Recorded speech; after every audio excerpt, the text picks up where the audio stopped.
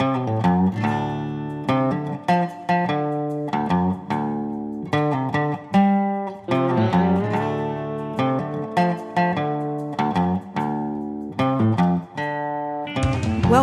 to the Pelican Brief with your host, David Tapp.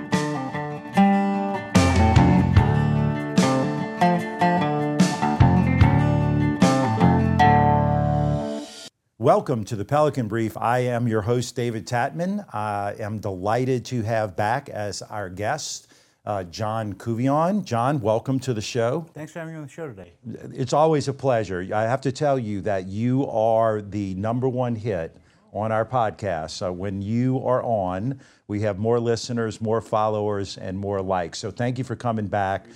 You always have great information on what's going on around Louisiana politics and elections. And I know we had visited the other day at the state capitol, and you said you had some new stuff. So what's going on? John, what's going on in Louisiana right now?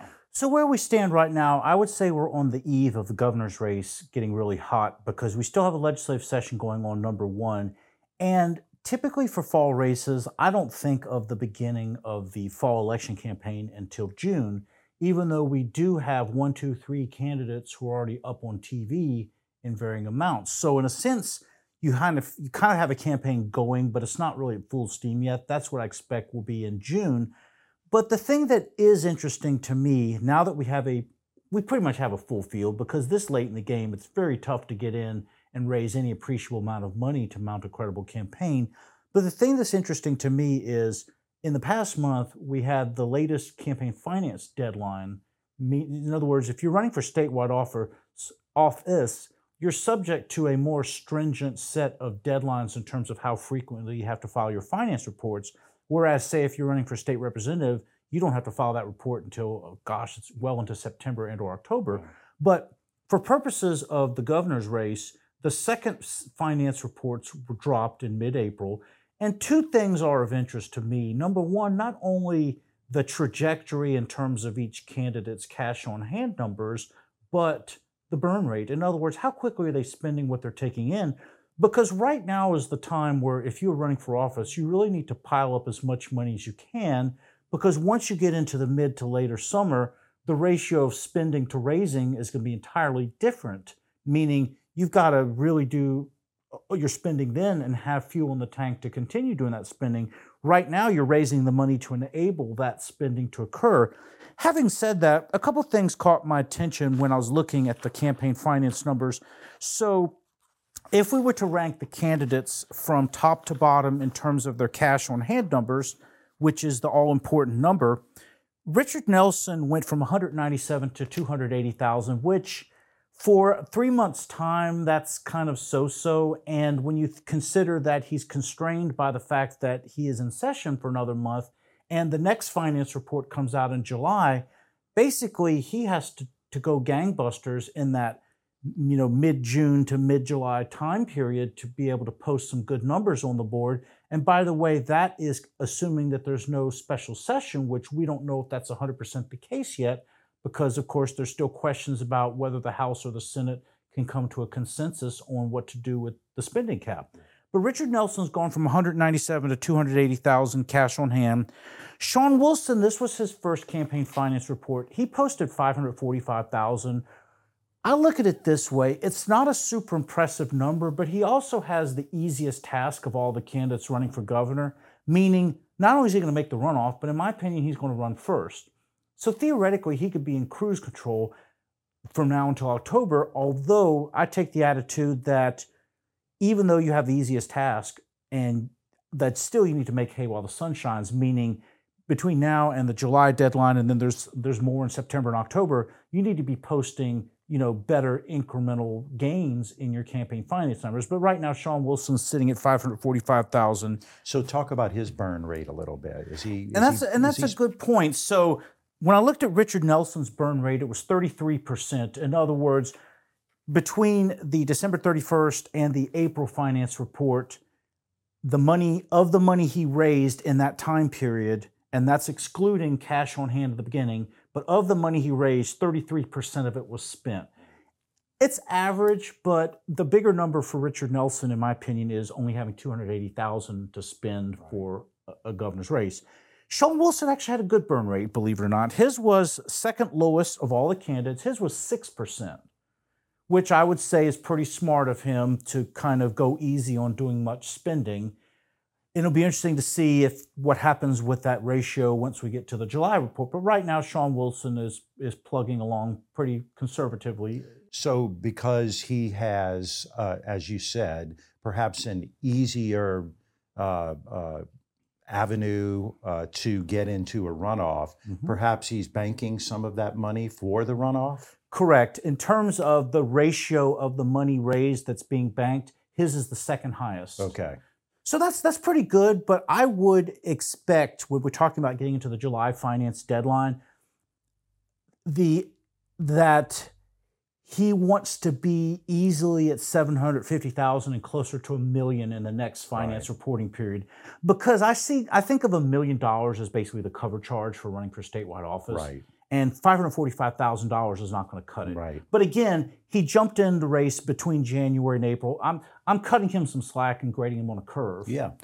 The next candidate, and again, I'm going from lowest to highest. Sure. State Senator Sharon Hewitt. She went from, and one of the things too, to kind of add to the context here, when I look at the finance numbers, I also include the affiliated PACs. Okay. Because you really have to consider, even though technically there's not supposed to be coordination, you really have to consider those PACs as part of the whole.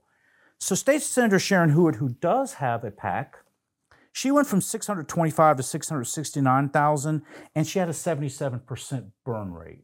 Both of which are not the best numbers, because the thing about it is, she's constrained in her ability to raise money being a sitting legislator. And while having $600,000 in January was impressive, only going from $625,000 to $669,000 in 3 months, I'm thinking, well, you really need to bump it up a few hundred more $1,000. And the fact that you're burning 77% of what you raised, not very good either. In fact, her number was the second highest percentage-wise of the candidate burn rates. After State Senator Sharon Hewitt, we're talking about Hunter Lundy. He is an attorney from Lake Charles who's running as an independent. He's pretty much self-financing, and he has a good amount of money. He's also burning it. More specifically, he went from 1.65 to 1.8 million, and he had a 72% burn rate. So while being in what I call the Millionaires Club is a good thing, the fact that you have the third highest burn rate at 72%, not super impressive, because one has to ask, where's all that money going? He's not on TV yet. So that's what I see with Hunter Lundy. While he has a lot of money, he's also burning a lot of it. State Treasurer John Schroeder is an interesting situation. He has a very good number. He's also burning a lot of it. More specifically, State Treasurer Schroeder started off in January at $2.4 million, and he only went from 2.42 to 2.45 million, and he burned 91%. So even though having a couple $1 million of a head start is good, the fact that you could only advance $30,000 or so, not very impressive, and then he burned 91% of it. And it is true that he was the first candidate to go up on TV in a major way. The one thing which will be interesting to see if it was a wise decision is, thus far, he's been going on air in the Baton Rouge and New Orleans media markets, which is half the state's population. My attitude is, if you're going to start burning that heavily, you really need to up your exposure. And so that'll be the interesting question going forward into the July reports is, number one, did he start expanding his scope of his advertising into the rest of the state? And number two, what the burn rate was. And being a pollster, I'm going to add number three, which is, what did those expenditures do to your poll numbers? Did it notch your Baton Rouge and New Orleans numbers up, 5%, 1%? That's going to be the interesting question for him, because he's taking the same risk that Scott Angel did back in 2015, which was spending heavily early on. And while it did provide some short-term stimulus, a lot changed once David Vitter went on to the counteroffensive in August and September. So that's the numbers I see for State Treasurer John Schroeder. So he still has a lot of money, but his 91% burn rate is the highest I saw of any of the candidates. Then we get to Stephen Wagaspack. Now, he jumped in relatively late, but between him and his two PACs, he posted an impressive $3.1 million cash on hand.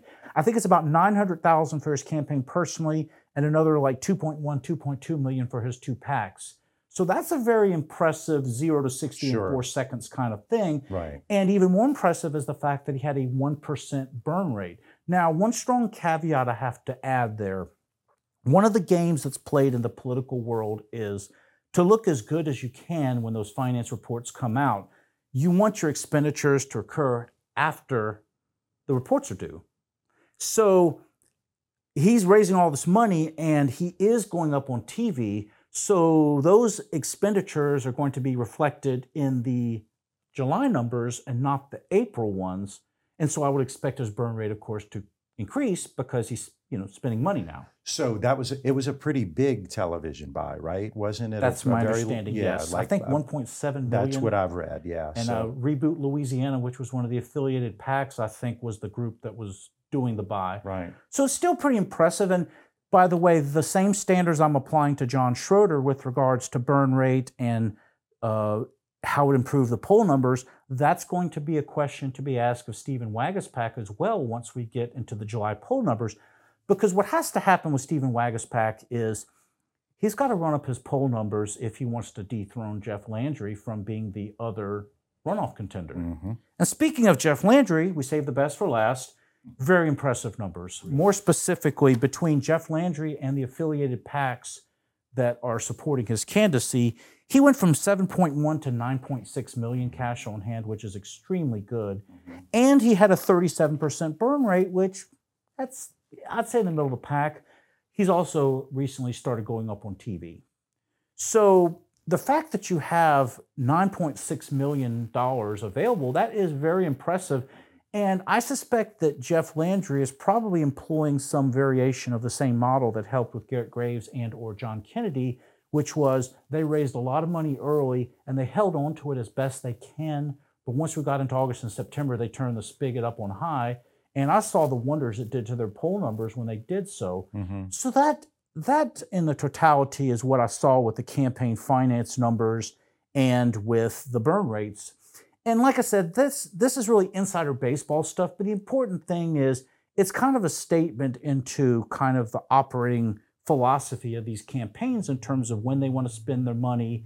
And ultimately, you're judged on results, meaning, okay, if you're going to burn all this money, what did it do to your poll results, 4 weeks later, 8 weeks later, and so forth? And keep in mind that October's still a ways away. Mm-hmm. So really dramatically different campaigns. I'm guessing, and I'm asking you sort of to weigh in on this, Jeff Landry has pretty high name recognition, correct, right? So he's probably trying to create more, it's really more about his positions and his image and so on and so forth, whereas somebody like, say, a Sharon Hewitt is trying to build name ID and name recognition across the state. So their approaches are a lot different, correct? Yes, and if you're talking about, say, a Sharon Hewitt or Richard Nelson, where they have constituencies that are much smaller than a statewide constituency, like what Jeff Landry has as Attorney General, you're basically just trying to get to square one, which is getting a sufficient number of voters to know about who you are and create a favorable impression. So they're in an entirely different world than Jeff Landry is. And I would argue that Stephen Wagga's PAC, even though technically Lobby is a statewide group, that's not a group that the average everyday voter would know a lot about.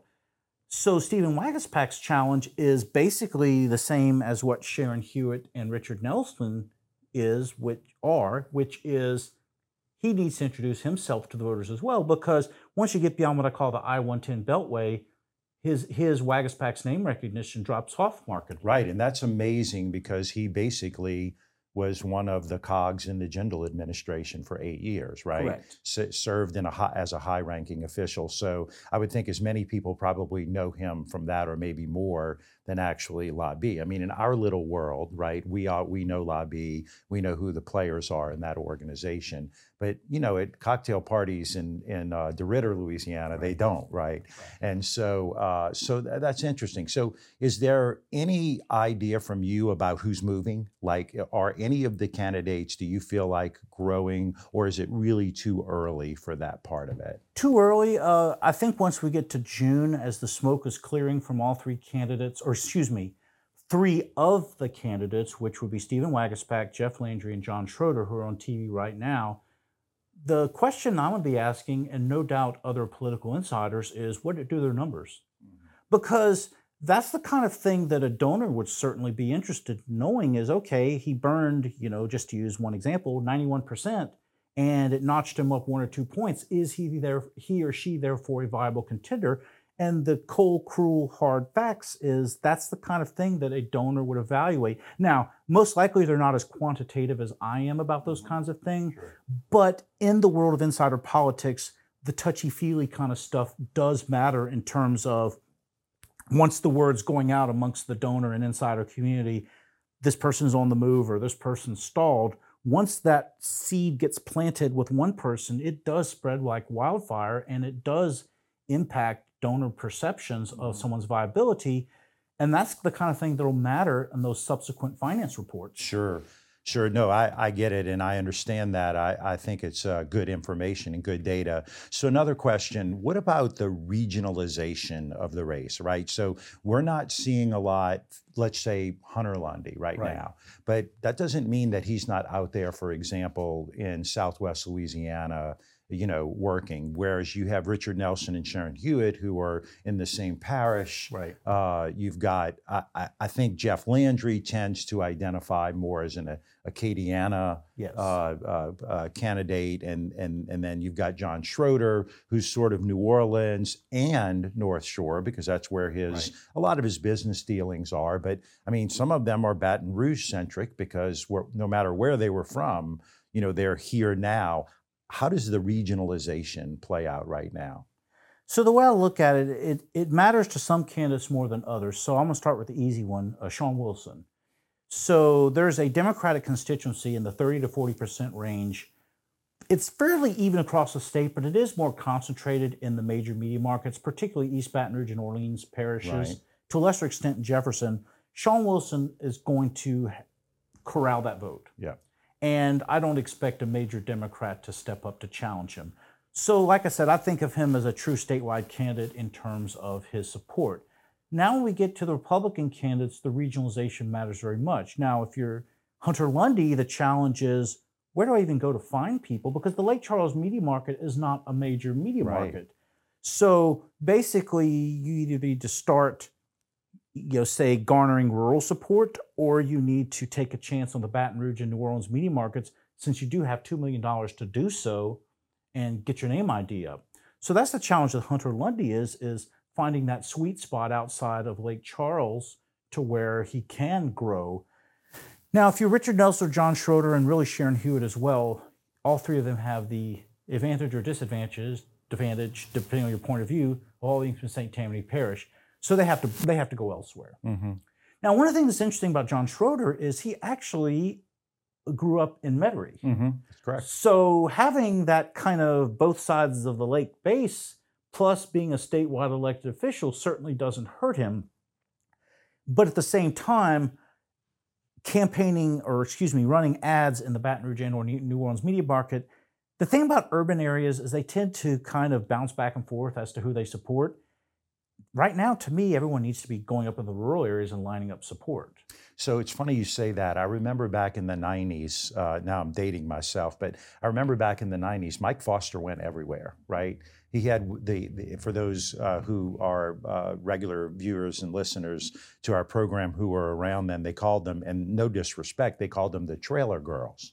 And they would sit in a trailer and make phone calls, and Mike Foster went everywhere. And he was like in last place for almost, it seemed like the entire race. Right. But he built his machine. And so that leads, sort of right into the next question I would ask. And you may not have the answer to this. I know you don't have all of the answers. But who do you think is best organized right now? It's a very good question. I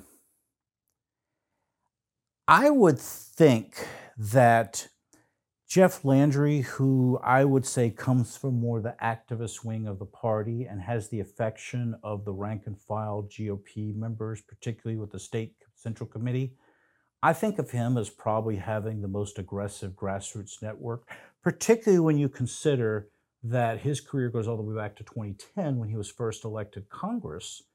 And the challenge he had back in 2010 was he was having to run against a former House Speaker. We're talking about Hunt Downer. Right. We really want to date ourselves here. Yes. And he had to make it through a Republican primary and then, of course, get to the general. So Jeff Landry had to build his constituency. And that's, by the way, is on the heels of an almost successful state Senate run a couple years before that. Against Troy Hebert, right. Correct. He ran for the seat, came very close to winning in the seat that Freddie Mills holds today. Right. And so I think that he has kind of had the best head start between his electoral experience and coming from the activist base of the Republican Party. I would say he's the best organized, and it doesn't hurt that you have $9+ million to spend. I would suspect there's going to be all kinds of organization going on over the next few months because he has the time and the wherewithal to do so. Sure. So if we did this last time and it's going to change from time to time. If the race were this Saturday, right? What happens? What happens, I would say Wilson Landry, and two possible people right now could dethrone Landry, and those two possible people would be Schroeder and Wagaspack. And I'm going purely off of the fact that they have a very robust fundraising numbers. The question becomes for both of them is, can their ads catch the imagination of enough Louisianians to make the runoff? Because one of the areas that I think of as kind of the swingy area would be the more urban parts of Southeast Louisiana, where you have a more moderate-ish, pro-business type of Republican policy, as opposed to more of the populist mindset you would see. And I've jokingly used this term for years. I called it the Cypress Curtain. And that is roughly around Whiskey Bay, the Whiskey Bay exit on I-10. Once you get west of that, and I'm talking about the Lafayette, Alexandria, Monroe, Shreveport media markets, that part of the state does tend to favor more of a tell it like it is kind of, populist approach, as opposed to the Baton Rouge and New Orleans media markets, which from what I've seen, going all the way back to the Jay Darden election in 05, 06 for Secretary of State, Baton Rouge, New Orleans tends to prefer more media-friendly candidates. Mm-hmm. So given that Jeff Landry has a strong head start amongst the more conservative / populist wing of the Republican Party, if you're Stephen Wagaspack and or John Schroeder, you're thinking, okay, where do I need to go to get my votes to zoom up to the low 20s to be a possible runoff contender? And my personal argument would be the vote-rich areas in East Baton Rouge, East Jeff, St. Tammany, parishes like that you've got to basically run the tables there. I don't think you can really compete with Jeff west of the Cypress Curtain. But a lot of people decide late, right? I mean, what's your undecided right now? Actually, what's kind of interesting about the undecided is in every poll I've done going back to late last year, it's been about 30%, which it's kind of middling. And so when you're talking about a 30% undecided, that's not a very high number, number one. Number two, some of that 30% is Democrats. So you're probably talking about, say, 20 to 22 movable Republican-ish voters. So again, going back to what if you're a Schroeder or Wagaspack where you have the wherewithal to do so, it's like, okay, where do I go to get that 21, 22%? And or can I knock some of the other candidates down a point or two? And of course, we're talking about Jeff Landry here, who in the last poll I did several months ago, he and Sean Wilson are both sitting at about 30%. Gotcha. So you've got one of two choices: either find a way to knock Landry down a few points more towards 25, right, or try to grab the lion's share of the vote, which is what happened in prior years when, say, a Buddy Romer or Mike Foster caught fire late. But when you talk about a 30% undecided percentage, I'm not so sure that there's a lot of voters to catch fire with. Right. And one of the different dynamics we're talking about, too, as we get, I'm thinking way down in the future now into September and October. Right. So you have two actors in the play now in addition to Election Day voters. You have in-person early voters, which has been steadily increasing in popularity since it was introduced about 15 or so years ago. But starting with the pandemic and continuing since then, mail-in voting has become an actor in the play, and it's actually competing with in-person early voting. Wow. Now, why does mail-in voting matter? Well, mail-in ballots go out far earlier than the 1 week of early voting we have. So what I'm getting at here is last year during election cycle, I was thinking, okay, for a November election year, mail-in ballots will probably go out in September. I was hearing stories in August of mail-in ballots going out. So if you're talking about moving the election date from November to October, right? Well, could we be talking about mid-August, once the ballots are finalized by the Secretary of State, that all of a sudden those mail-in ballots start to go out? So in other words, if you are a campaign and you have the wherewithal to do so, I would argue that you need to start thinking of mid-August as your election date, because the moment those ballots hit, there are people who are habitual enough or confident enough in their chronicness to where they're probably going to vote it right then and there. Right. So that brings another interesting dimension, Sure. because when you're talking about the possibility of voting going on in August, that kind of blunts the effect of any late surge. Yeah. So that's, like I said, that's kind of a new wrinkle that's being added, because in 2019, before the pandemic occurred, we did not really have mail-in voting in a wide scale. It was, like 3, 4, 5%. But now if you're talking about it being like in the 10 to 15% range, because the pandemic increased mail-in voting, but the other thing too is the establishment of this permanent mail-in voting list, which once people jump on it, they say, oh, wow, this is easy. Well, now you have a constituency that has to be tended to, and they vote earlier. So that's going to be an interesting dimension to watch, is that, if you're thinking you're doing all your election activities the first week of October, well, you're missing out not only the in-person early voting, but these mail-in voters. Yeah, no doubt about it. Anything else big right now you want to share with us, John? Well, those are the biggies right now. I mean, the thing that I'm looking for is there's going to be polling that's going to start to get released as we get into the summer, number one. And number two, once we get to the next round of finance reports, I think that's where donors start taking a longer, harder look at candidates, because you may be able to excuse poor fundraising numbers in January and in April, but when you get into July, I think the excuses start running out. Yeah. And if you're only, say, increasing your cash on hand numbers by 10 or 20,000, and you're not, doing gangbuster fundraising, I do think that you could have some donors who are saying, wait a minute, is this person really? Because even if you have people who, the majority of them are not going to be quite as, quantitative as I am about this, the overall feel is, oh, this person's burning money. That kind of thing I've heard, ricochet around the political world before. Well, sure. If you're a donor, you want to be with a winner, yes. right? And doesn't mean that you're going to always give to the person who's running first in the polls, but you want to give money to somebody who you think has a chance of winning. Correct. And I think you're right. I think later in the campaign, you're going to see perhaps some money shift from a particular candidate to another candidate. And I think that's going to be a big part of it. I've seen it over the years. Interesting point that you make, though, about late surges. I remember the Romer surge. I remember the Mike Foster surge. And if with the dynamic of the mail-in voting, which I had no idea was that significant. And of course, I know early voting is a lot bigger. I've been a candidate before. It's big. You're right. The target is no longer election day. It is the beginning of early voting. At least putting some effort into early voting, whether it's mail, in smaller races and things like that. Right. So, but yeah, it's going to be an exciting fall. Get used to seeing nothing but gubernatorial and other ads, right? Because there's a lot of other statewide offices. And the other concept too, when we're talking about late surges, I would say there's a formative period, probably late August to early September, going into early October. That's when voters are really making up their minds. So in other words, this idea that you could hold on to all your cash and wait until the last week, it doesn't. That's an antiquated notion. Yeah, no, I agree. Well, he is John Couvillon, and I am David Tapman. So John, tell us how they get in touch with you if they would like to communicate with you or engage. Certainly. So I am on social media, at WinWithJMC is my Twitter handle. I also have a website, winwithjmc.com, and john@winwithjmc.com is the email that I have. So all those means, and I'm a very big social media person. Those are the avenues with which you could reach me. And so the way you reach us, I think most people know it's going to be on the taglines below.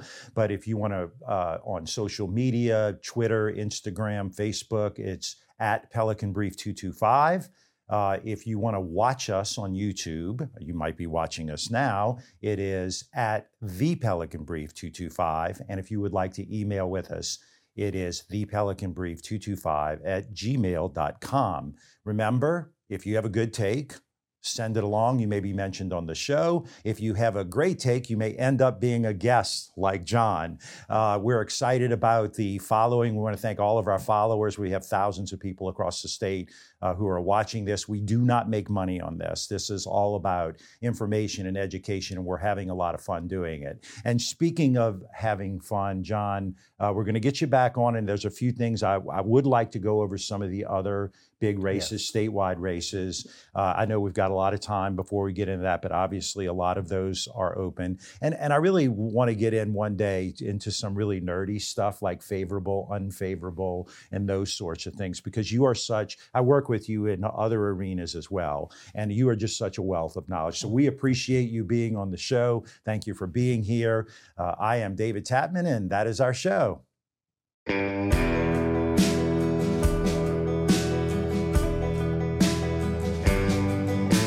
The Pelican Brief is an off-script production.